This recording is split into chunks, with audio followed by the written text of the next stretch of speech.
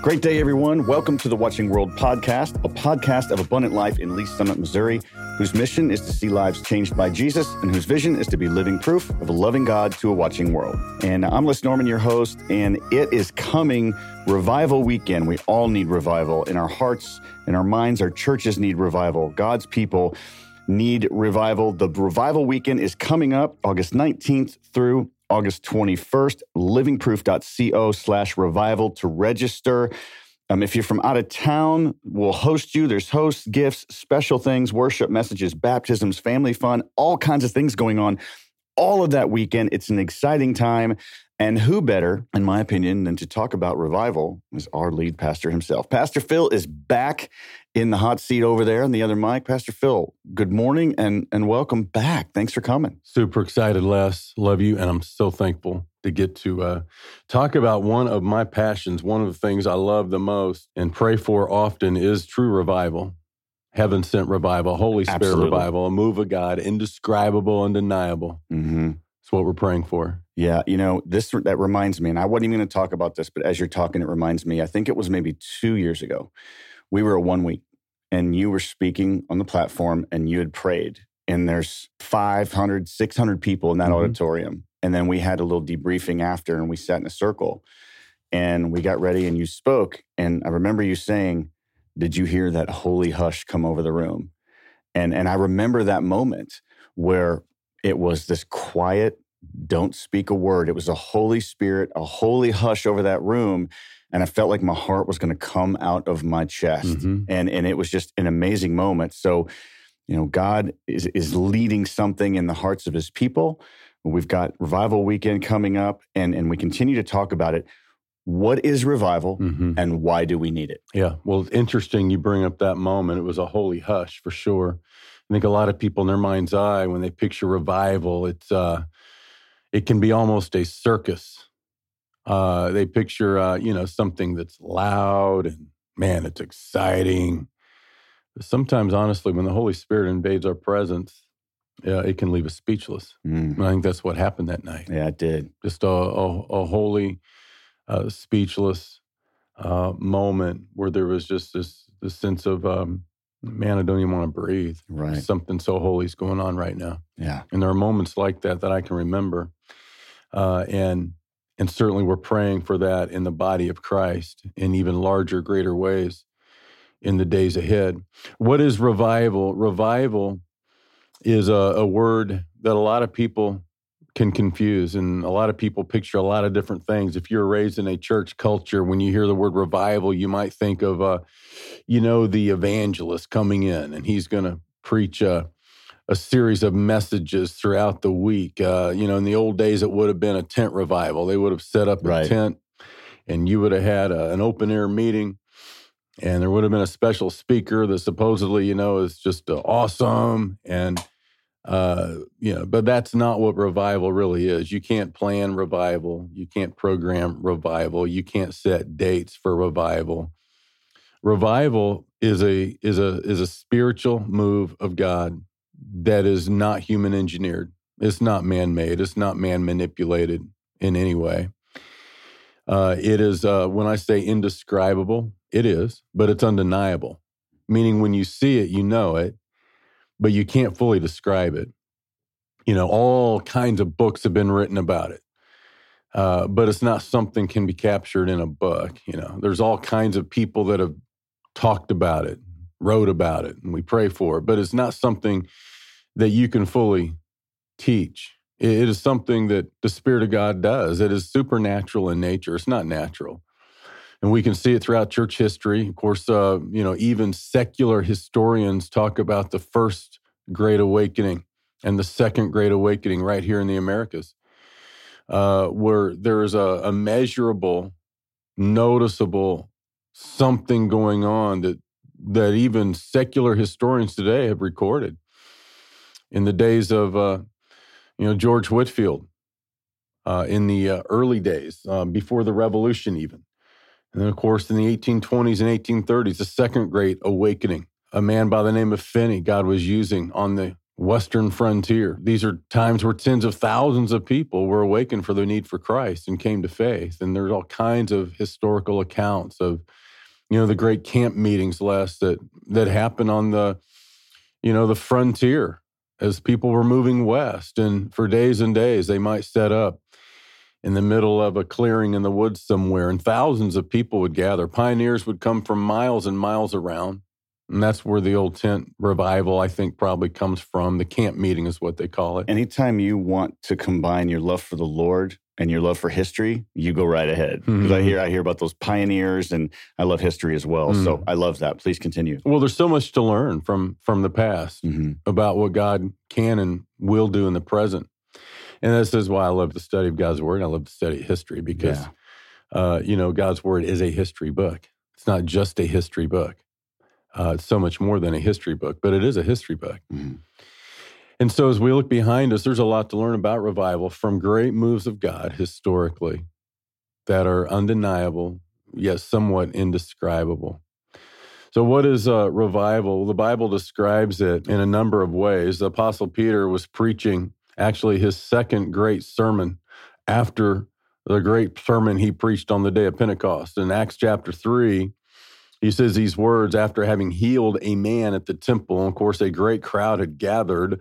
He says in verse 19, "Repent therefore and be converted, that your sins may be blotted out, so that times of refreshing may come from the presence of the Lord." And so revival is described as a time of refreshing that comes from what? From the presence of the Lord, the presence of God. And of course, there's a condition for the presence of God, who says, repent. Repent of sin. Repentance of sin is what ushers in God's presence among men and women. And the refreshing comes from the Holy Spirit, the Spirit of God refreshing us. Think about a desert, a dry, arid place. Right now, here in the Midwest, we're in a horrible drought. As it seems, we get, a full weeks of rain and about 3 weeks in May and June, and then we get about 3 months of just drought. So right now, the cracks in the ground are everywhere, and you almost just can't water your garden enough. It just, really, really hard. Just imagine the dry, arid, cracked ground of ground that has not had rain for weeks or even months, and then suddenly that rain comes and refreshes everything, and things begin to grow, and things that were brown and had gone dormant and died all of a sudden come alive. That's what happens in times of revival. The church needs revival. So a lot of people confuse revival and awakening. You hear those terms used interchangeably, but I don't think the Scripture teaches that they're quite the same thing. So you can't revive something that had never had life. Right? Yes. So revival speaks to the church. Revival speaks to those of us that have been born again. We have spiritual life. But there are times that we can begin to become a little bit comatose. Still alive, but barely, right? And so that's why, you see several passages in David's life, for example. He had sinned horribly with Bathsheba. And Nathan has confronted him about his sin. And one of the marks of revival is always a repentance of sin, a greater awareness of sin, and a cleansing of sin, a pursuit of holiness and purity that comes from the presence of the Lord. And David is now smitten with his sin, Nathan having pointed it out to him. Psalm chapter 51, he is praying, and he prays this way in Psalm 51. In verse 10, "Create in me a clean heart, O God, and renew a steadfast spirit within me." And that's a prayer of revival. Love that verse. And right now we're in the middle of 40 days of prayer, and several thousand people have signed up for our prayer prompts. And every day they're getting a prayer prompt. And these are kinds of passages that we're praying over. And Chad, a few weeks ago, preached out of Daniel 9 and Daniel's prayer. It was a revival prayer. A similar prayer to Nehemiah. And Daniel, of course, was a captive in Babylon. And the problem, unlike Daniel, many of those captives in Babylon, not only did they live in Babylon, but Babylon lived in them. Right. Important to understand that distinction. Sure. Yeah. And that's a picture of the body of Christ today for many, many believers. The problem is not that we live in this world, but the world lives in us. Amen. And so as we begin praying that God would do a supernatural something, this revival is not something we can do for ourselves. It's not something we can work up with self-determination. It's not something that can be worked up just with pure emotion. It really is a work of God's grace in our life. Grace means all of God and none of us. Amen to that. As you've been praying for that, God begins to answer that prayer. That's what David is doing. Create in me a clean heart. God, my heart is so wicked, so sinful. Unless here's the reality. The more you grow in Christ's likeness, the more you become aware of your own depravity. Like I'll openly admit, my heart apart from Jesus is wicked. Yes. Just even this morning, just the last few days in praying and thinking through, sometimes I just wonder, I know why, but sometimes I just wonder, God, why do you even consider me? I am nothing before you, and yet you love me that much. Apart from Jesus. That's it. We know our true condition. The Apostle Paul, at the end of his life with Christ, not the beginning, at the end of his life, he said, I'm the chief among sinners. Mm-hmm. Romans chapter 7, he wrote, all that is in me, that is in my flesh, dwells no good thing. Yeah. So when you're in the presence of the Lord, you see God for who he is, and then you see yourself for who you are. And apart from him, you know you can do nothing. That's sobering. It's sobering. What a reliance on God we must have. So this is the beginning, though, of revival. You begin to pray, as Chad said, as he preached through that prayer of Daniel, you begin to pray back God's word. You begin to pray back God's promises. This is always the beginning of revival. This is the way you pray for revival in your own life. As he used Gypsy Smith that day in that sermon a few weeks ago, the old illustration of the old revivalist Gypsy Smith that God used mightily in a bygone era of revival. Take a piece of chalk, draw a circle around yourself and say, God, let it begin with me. Let it begin here. It's easy to talk about everything out there and all the problems in the world and how much other people need Jesus. Mm-hmm. And at times of revival, we begin looking inwardly, not outwardly. That's good. I hope people are praying right now a prayer really found in Isaiah in chapter 57 and verse 15. For thus says the high and lofty one who inhabits eternity, whose name is holy. I dwell in the high and holy place with him who has a contrite, humble spirit, to revive the spirit of the humble and to revive the heart of the contrite ones. And so what is God saying? The condition of revival is a humble heart instead of a proud heart that says, I'm pretty good the way I am. I don't need revival. Other people do. A contrite heart. Contrition is submission. Mm-hmm. See, we can't usher in revival, but we can have a little control over the conditions of revival. It's like a greenhouse. What is a greenhouse? A greenhouse manipulates all the conditions, regardless of the conditions outside. A greenhouse controls the conditions on the inside. So the conditions for growth are just right. Okay? Mm-hmm. It's a climate-controlled area where the conditions are controlled, where life can happen, where new growth can happen. And so God is saying these are the conditions of revival.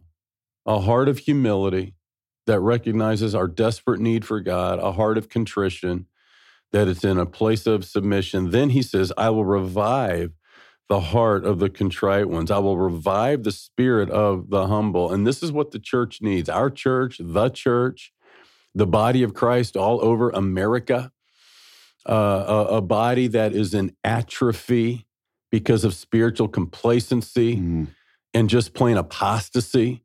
I'm praying for revival in the apostate church.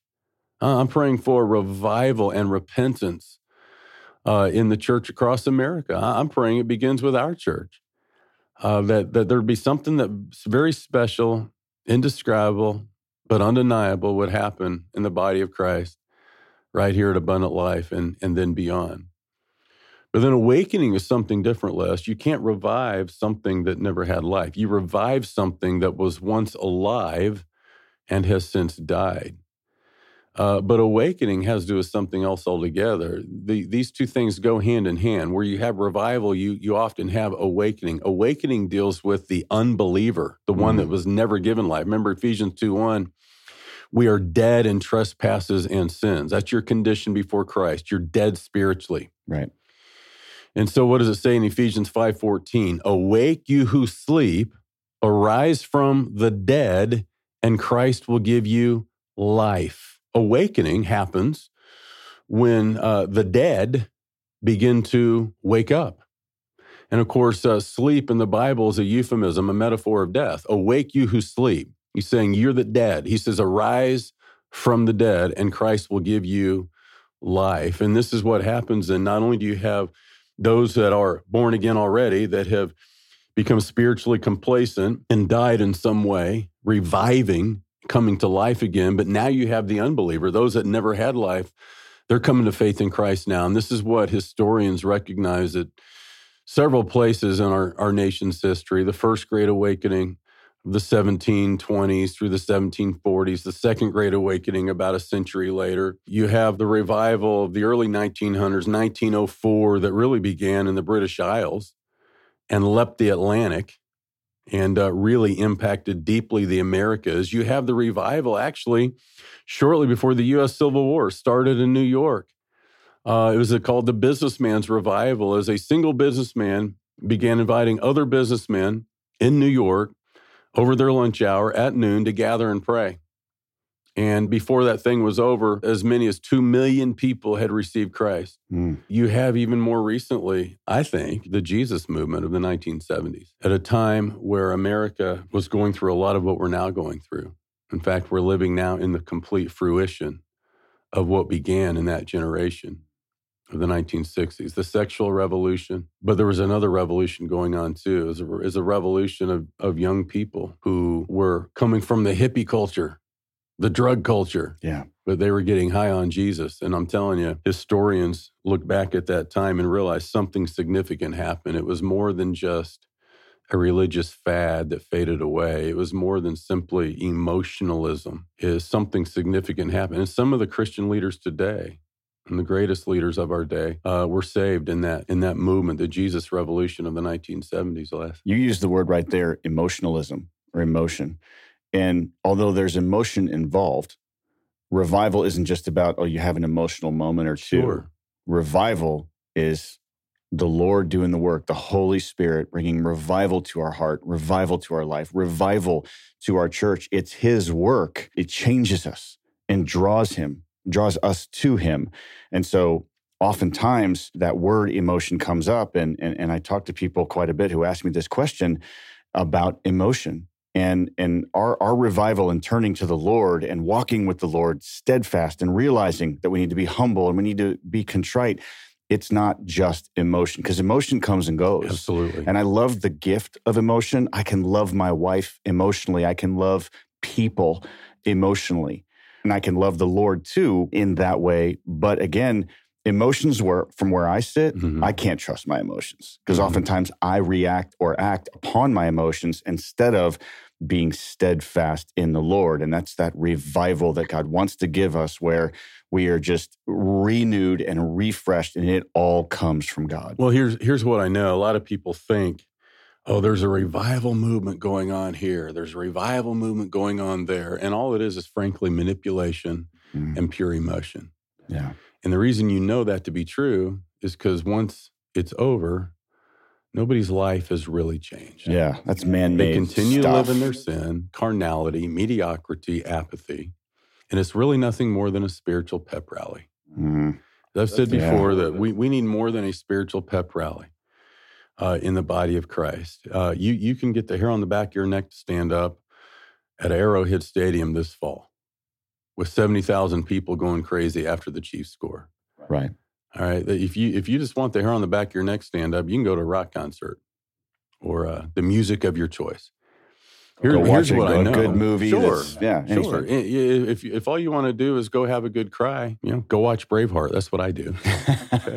After you run through the brick wall. It still brings a lump to my throat. Okay. Here's the point, though. It's got to be more than that. Sure. Emotions come and go. It's not that emotions are bad. And I would suggest that when you're in the presence of God, it can be a very emotional experience. Oh, of course it can. I'm not downplaying that at all. We had one of our worship nights a while back, and Sean said he looked down, he saw me on the front row, and I had tears rolling down my face. Here I am, a grown man, 6'6", 245. I don't look like a man that ought to cry, but when you get in the presence of God, it can be an emotional experience. But here's the point. If it's just emotion, it's not going to last through Monday morning. Right. What I know about revival, Les, is it's lasting. There's a change that takes place in one's life that you never go back to what you were. You never are again the same. That's so good. That's so good. So Revival Weekend coming up, August 19th to the 21st. Yeah. What can we expect? What are we doing over Revival Weekend? Well, the theme is forgiveness, Les. Forgiveness of God for us, and then forgiveness of others in our life. So Friday night, I'm preaching what will be a very evangelistic sermon. I'm praying people will bring friends with them that are far from God. Amen. That people will invite. You know, one of the invitations that Jesus gave as he named his disciples, it was come and see, come and see. That people will say, just come and see. That people will hear the gospel, that need to be forgiven from God. It's going to be a Friday night, is not going to be what I'm praying for revival. I'm praying it'll be awakening, where people who are in the audience that are far from God will be awakened to their need for Jesus, their need for redemption, their need for forgiveness. That Jesus died for our sin so that we could be awakened to new life in him, born again, having been forgiven. And then Sunday morning is going to be something, our counseling center deals with thousands of appointments every year. And you know what our counselors will tell me? Because I'll ask from time to time, what are you dealing with the most? And it tells me a lot of how to minister to our body based on what people are coming for counseling for. One of the number one hitches people have is they can't forgive themselves. They know they've been forgiven by God. I've lived there. They know they're Christians. They know they're born again. They've been forgiven by God, but Satan steals from them what Jesus called life abundantly by making them prisoners of their past. Sins they committed 20 years ago, they still cannot forgive themselves. That's Sunday morning. Friday night, I'm preaching on the need to be forgiven by God. Sunday morning, I'm preaching on the need to forgive yourself. And so many of you out there listening right now, if that's you, that used to be me. Yeah. Not anymore. But so many of you are dealing with that. And if that just hits your heart, if that just hit you, and you just said in your mind, that's me, they're talking about me, then you need to be there. God offers grace, not guilt. That's right. Satan wants to bind you with guilt. God wants to free you with grace. Yet so many people that have been saved by grace continue to walk in guilt. That's what I'm doing Sunday morning. And then Sunday night, Chad Glover is going to preach. And then, of course, man, as a preacher, I'll be honest, I'm a little bit of a preaching snob. There's not that many guys I like to listen to, okay? But I love listening to Chad Glover, our teaching pastor.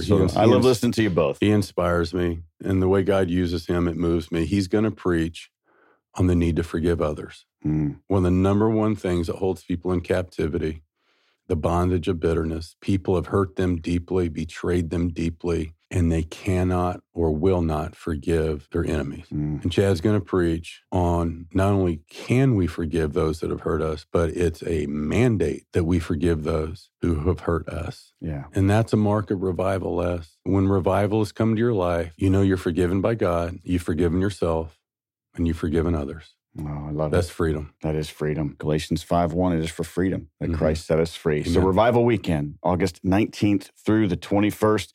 Bring someone that you know that doesn't know the Lord. It's going to be an amazing weekend. It runs Friday through Sunday. Go to livingproof.co/revival to register. There's going to be some worship, messages, baptisms, family fun, all kinds of things. And again, livingproof.co/revival to register for that weekend. Pastor Phil, always a pleasure, always an honor.